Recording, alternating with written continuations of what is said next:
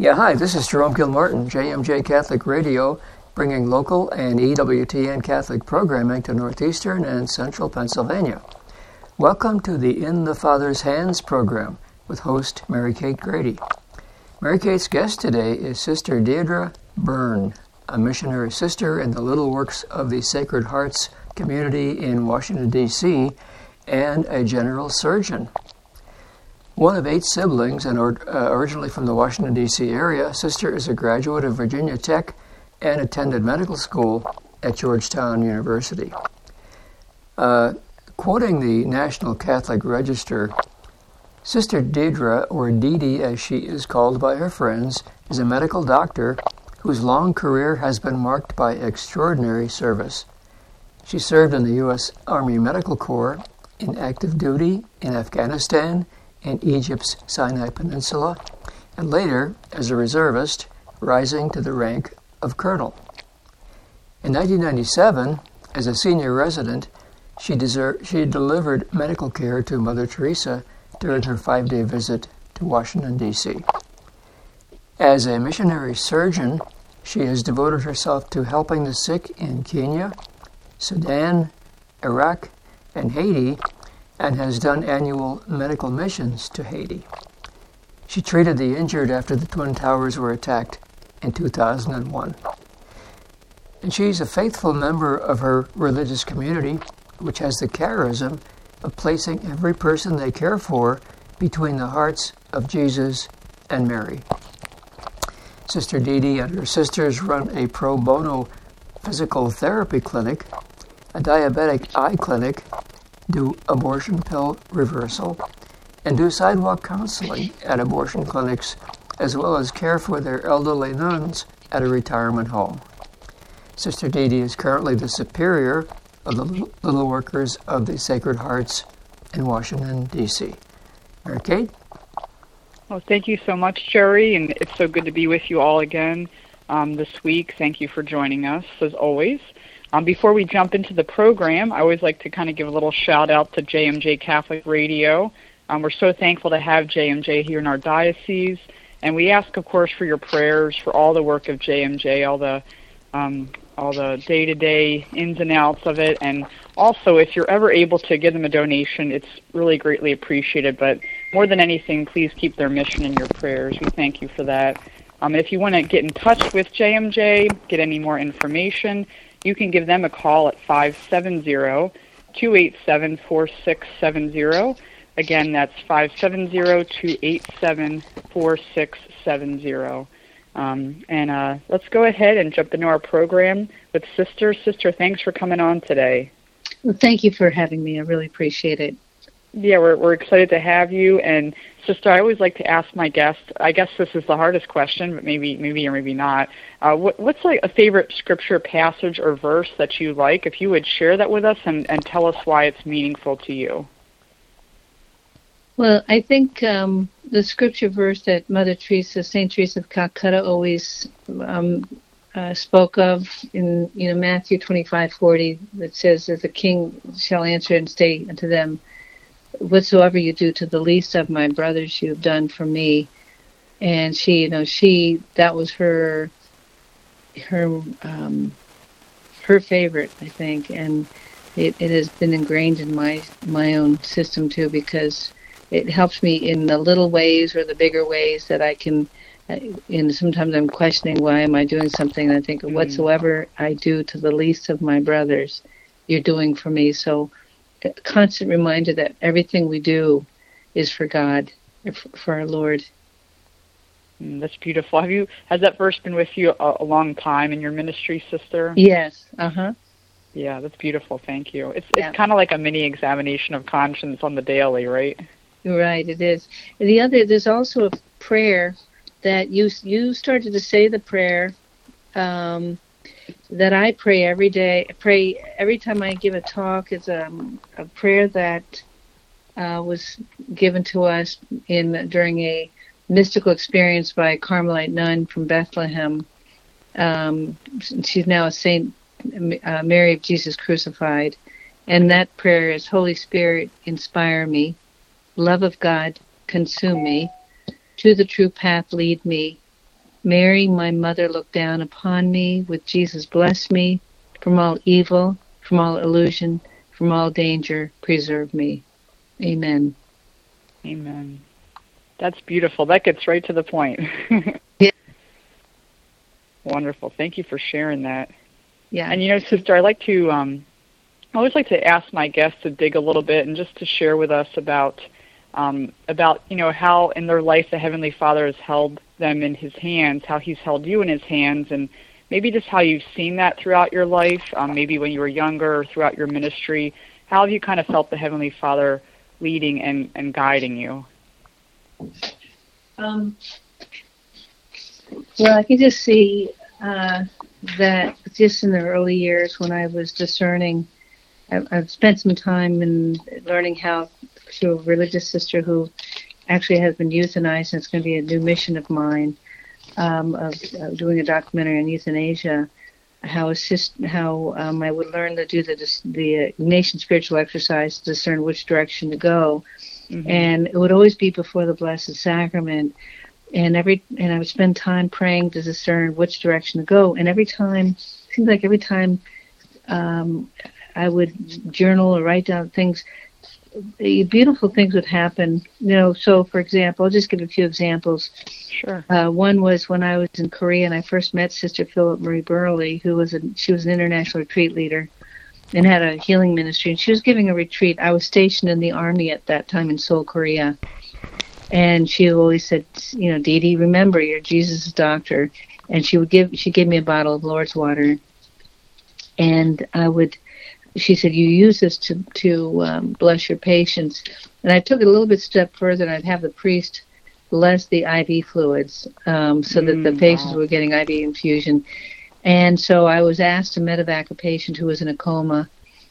Just the short version of the story was, her daughter was a Catholic, and she was in a coma on a breathing machine called a ventilator for over a month. And when I was asked to bring her back to the States in a typical military medevac flight, which takes 3 days, after anointing her and blessing her and praying over her, she woke up. So it was my first experience of an incredible miracle. And after that, I realized, God was real. He had a mission for me. And so, I was blessed to be on September 11th. I was bringing I wasn't a sister yet. I was about to enter the Little Workers. I'd met them through a military priest, and that's a whole different story. But I was in Manhattan on September 10th, bringing some of the missionaries of charity to their house in the Bronx. And that morning I was in Manhattan. So on September 11th, we were there to experience the firsthand assault of our country by an unknown enemy. So the Lord had put me there. And, later on actually before that, again, Mother Teresa was my high school hero. I'd read about her. And as a surgical resident at Georgetown, she had come to Washington in 1997. And so the sisters asked me to be with her for that week and just to be escort. So that was a grace. That same year, a little bit before, our Cardinal Hickey, His Eminence, Washington, D.C. Cardinal, had come to Washington from Lourdes with a crushing chest pain. I was the chief resident on that service. So I was able to firsthand first assist in this open heart surgery, held his slow pulsatile heart as they were doing the bypass surgery. And after that, he became my, in a sense, my spiritual guide. I took care of him for the 9 days he was in the ICU, and we became very close. He was a very good cardinal. And so he was trying to help me find the right community, and that was in the mantra, Lord, to whom shall I go? Because the medical communities I was looking at, thinking that would be the obvious fit, were very liberal for me. I'm a kind of an old-fashioned gal. And it was through the Eucharist I met this community, the Little Workers of the Sacred Hearts, where the founder had said, his words were, it was before the most blessed sacrament that I found the love of Jesus and the power of that love. And those words really, really pierced me. And because I had fallen in love with the Eucharist, through learning how to really spend time in prayer, because Cardinal Hickey, when I had asked me after my surgical training, I went to California, and after I finished getting my board certification, which in surgery takes a couple of years with written and oral exams, he asked me to come back to Washington and spend a half a day of prayer and a half a day serving the poor. So I lived with the Missionaries of Charity for a couple of years, and it was very easy because they are a very prayerful community. So I was able to literally spend about 5 hours every day praying and discerning and asking the Lord, Lord, to whom shall I go? And it was soon thereafter that I met the little workers. And before I had been seeking, looking, and it was sort of like a natural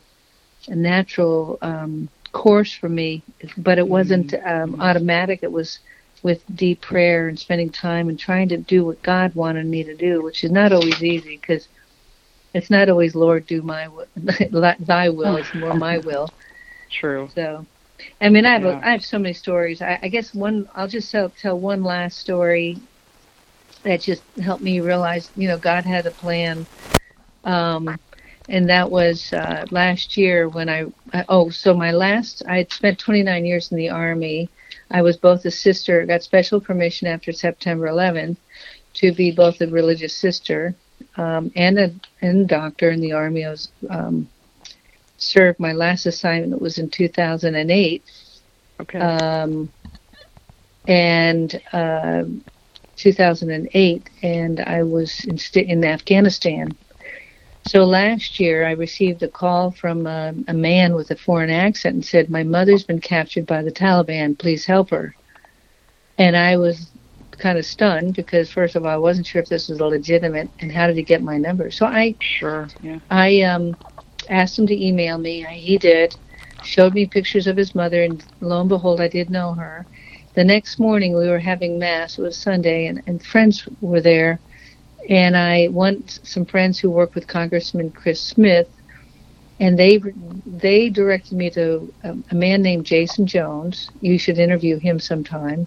Jason started a thing called the Vulnerable People's Project, and he, in those days meaning last year, was really involved with the Afghan problem. After we pulled out, so many people were left behind that were citizens and were our fellow workers who were under threat with Taliban. And Jason, in about 3 weeks, got this family food, water, and coal. Another about 3 weeks later, he got 13 members across a border to a safe haven. So, I mean, it was nothing I did, but it was the Lord. It's like when you kind of had, that was definitely one mission impossible. And I thought, Lord, what can we do? And he makes it unfold. As long as I just try my hardest to duck low and stay out of the way and let him do the work. Absolutely. I was just wondering, Sister, you went, of course your life changed a bit being in the military versus becoming a religious sister. Now you did both at the same time, which that's a little bit unusual. Yeah. But, what, how should I say it? How did that happen? Yeah, kind of guess how did that happen, and how has being a religious sister changed your medical practice? I think that first of all, how did it happen? Our sisters are predominantly Italian, and we're international. My old superior, who my dearest friend actually died 2 weeks ago, so it's a little bit of a heavy heart here. But Sister Licha talks about how she always told me, because she knew of my military connection, which I entered the military as a medical student, and I was a part of the Health Professional Scholarship Program, great program, where you serve and you have a tuition, a free education. So that's how I got in. Served first as a family practice doctor, then went out, did missionary work, and then went back in and followed my heart, which was surgery. And then when I finished my obligation, I didn't really I mean, I had been out of the military, but I didn't resign my commission. I was just an inactive reservist. Mm-hmm. When I was in sort of a nebulous zone in 20 to 20, a little bit after 21, I joined a military unit that backed Walter Reed Hospital. I live in D.C., so it was a 10-minute drive. But I discovered that I had been passed over, which meant that I wasn't able to go back in because I was only a major when I was in Korea. But I had a friend write a letter on my behalf and basically state that I was out of the system, out of the net for 7 years because I was becoming a general surgeon. And because that was sort of a highly needed mission, I was accepted back in and became a lieutenant colonel at that time fairly quickly afterwards. Again, that was God's work, because when I spent a lot of time in prayer, I was really feeling that God was calling me to be a religious sister ever since I was a little girl. I kept seeing myself back in the military uniform. So I would say, Lord, what is this? Is this me really thinking I want to stay a civilian, or not a civilian, but not a lay person and work in the military, or what is it that you want of me? So as the time went on, and it was now 2000, finished my surgical training, I became a lieutenant colonel fairly quickly. So now here I have one foot in the military door, serving at Walter Reed, and then I met the little workers pretty much about the same time. And our Sister Lecha, my superior, used to tell stories about when she was about a 12-year-old girl in the southern part of Italy. Their village was not captured by the Nazis, but the village next door was. And then the U.S. Air Force came in and through some military intel, bombed and basically got rid of the enemy. And basically she felt the U.S. military saved Italy. And there was always a great love for our U.S. military through this Italian community. So when this all happened, remember, the towers fell, the Pentagon was hit, lots of things were happening that was not, that was very abnormal. I was given permission if I could finish my formation, because our community was they were very pro support of the military. I got permission to enter and do that if I finished my formation, which I did. 2004, I made first vows, and then soon thereafter, I got deployed first in Walter Reed, and it was only as a reservist for 3 months. But then when I had made final vows, and I was doing just short little stints at that time, weekend things. And I would have to kind of get in that uncomfortable position of taking my habit off and, going in the hospital. But when I work as a religious sister, I still wear scrubs in the operating room. So that's sort of in my comfort zone. Mm-hmm. But what has changed a bit is that, I know that when I go into the hospital now, in my habit, I go to the doctor's lounge, people come up to me and say, "Sister, how can I help?" Or my patients all feel this immediate relaxation of knowing I'm going to be operating on them. That might be a false security, but anyhow, they feel some security there. And so that's how, in a sense, that's where it's really different, because I can really, especially like when I go to over places like Sudan, where there's, we are in a war zone there. Many of my patients are not Christian, they're Muslim, but they still feel this comfort, and they see me as a witness to Christ. Mm-hmm. And so that's wonderful, because they're not looking at me, the person, but they're looking at me as a foot soldier for Christ. And so whether I'm a foot soldier for soldiers or whether I was a foot soldier for the poor, it was an incredible blessing and a gift from God for me to be able to do that. Yeah, wow. And, I think it's so important. Especially people are so vulnerable, right, when they're sick or going to undergo surgery. They're not sure about coming out and what's going to happen. And so just to bring the presence of Christ there, because you and I both know he's always there, right, but maybe they're not sure, or they've forgotten, or maybe no one's told them. And so you're making that presence visible to them, and that just brings such peace, you know. Well, exactly. My mantra has always been I'm a very pro-life doctor, which is unfortunate. We have to spell that out. But I'm a pro-life doctor and pro-eternal life. And I tell everyone, life is so simple. This little way of the cross is short, really. But it's also very simple, because what we have to do is just stay in the state of grace. And I thank our priests, our persona Christi, the ones that bring Christ to us in the Eucharist, and reconcile our sins, as Christ does. So we must be in the state of grace, so we can see clearly as our Lord sees. And then we try to bring that to everyone who God brings into our life, whether it's our family members, friends, some lady at the grocery store, or, in the metro or whatever, whoever Jesus brings to us, we have to sort of bring that love to him, to them. And so to promote eternity of life, and so pro-life, pro-eternal life. Yeah, and I find that when you go into medical work with keeping the idea of eternal life in mind, but also the dignity of the human person, it totally affects the kind of care you provide, trying out other avenues, not giving up on people, just the attitude and the approach, it just changes everything, Well, just a simple smile and just a little touch on the shoulder or something really means a lot to people, because unfortunately, I hate to say this, but medicine has become a business now, and with COVID, all that has happened with so many people being isolated and the unvaccinated being treated like lepers, everybody had to wear masks so their face were covered, you couldn't see their smile. The fear, anxiety, feeling of worthlessness, that whole thing, that mass transformation psychosis that Dr.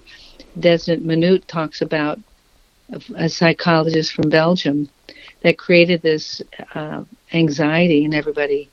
And that was very unfortunate, because that's not the way we were trained in our earlier years. But even many of us doctors who felt, I'm in this category, I wasn't a big fan of I'm no fan of the vaccine, to be honest with you.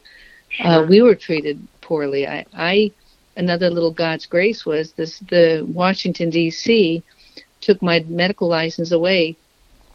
So I couldn't practice medicine in 2022 for 3 weeks only, because they refused my religious exemption. Even though I've been caring for the poor for 2 years, all through COVID, I had COVID. I had ample immunity, and they tried to take it away and refuse everybody's.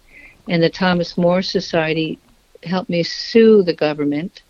We won, and thanks to Raymond Arroyo and Laura Ingram, where we were able to put the spotlight up into the national level.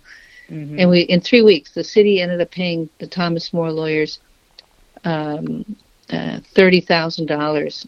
Wow! As a and I got my license back, and everyone else in D.C. who wanted a religious exemption was approved, basically. You had to take it for the team there, sister. Well, you know what? The devil, when we're doing good things, the devil's going to attack. It's like the Air Force pilots during the Second World War that said, if the bullets are not flying to you, you're going the wrong way.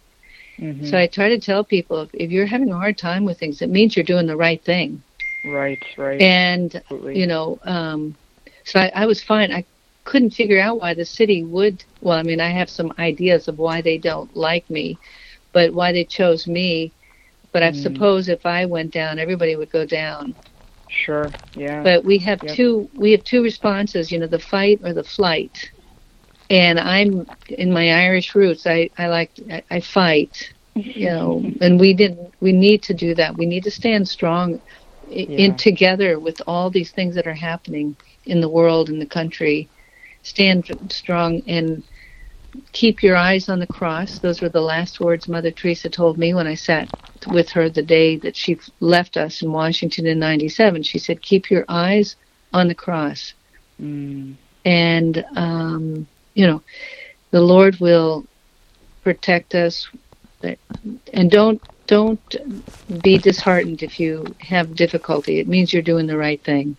Yeah. Wow. Thank you for that, sister. That's powerful. That was powerful. You know, sister, we're actually almost out of time. So real quickly before we close out, if people, sister, like maybe want to get a hold of you or the work that you're doing or this maybe this documentary or this video you talked about making, how could they make contact with you, sister, or kind of see what you're up to? Well, they can email me at just put like documentary or SOS Sister Dee. It's MM, P as in Paul, O as in Oscar, S as in Sam, C as in Charlie, at gmail.com. Perfect. That's probably the best way. Okay. And I have someone looking at those emails and will divert it over to me. I'm sure that you probably don't have a whole lot of time on your hands, sister, but, you know, just because of your experience, I'm sure there's a lot of people out there that might have questions with medical things, wanting to do the pro-life decision, especially when it comes to caring for the elderly or the unborn. And so thank you for putting that out there for people. I appreciate that. You're welcome. And when we get this documentary out, we want to share it with the world. Yeah, please. So I would love to see it. Yeah, I think Deacon Jim will know. You can connect with him. Okay, that would be great. He's the one that connected us, I believe, correct? He did, yes. Yeah. He did, for sure. Yep. Good. All right, sister. Well, we got to run, but thank you so much for coming on. And please know of my prayers, and don't stop, sister. Please keep up the good work. You too. We're in this together. Right, thank you. God bless you. God bless Bye-bye. you, and we'll be with you all again soon. Bye-bye now. Thank you. Bye-bye.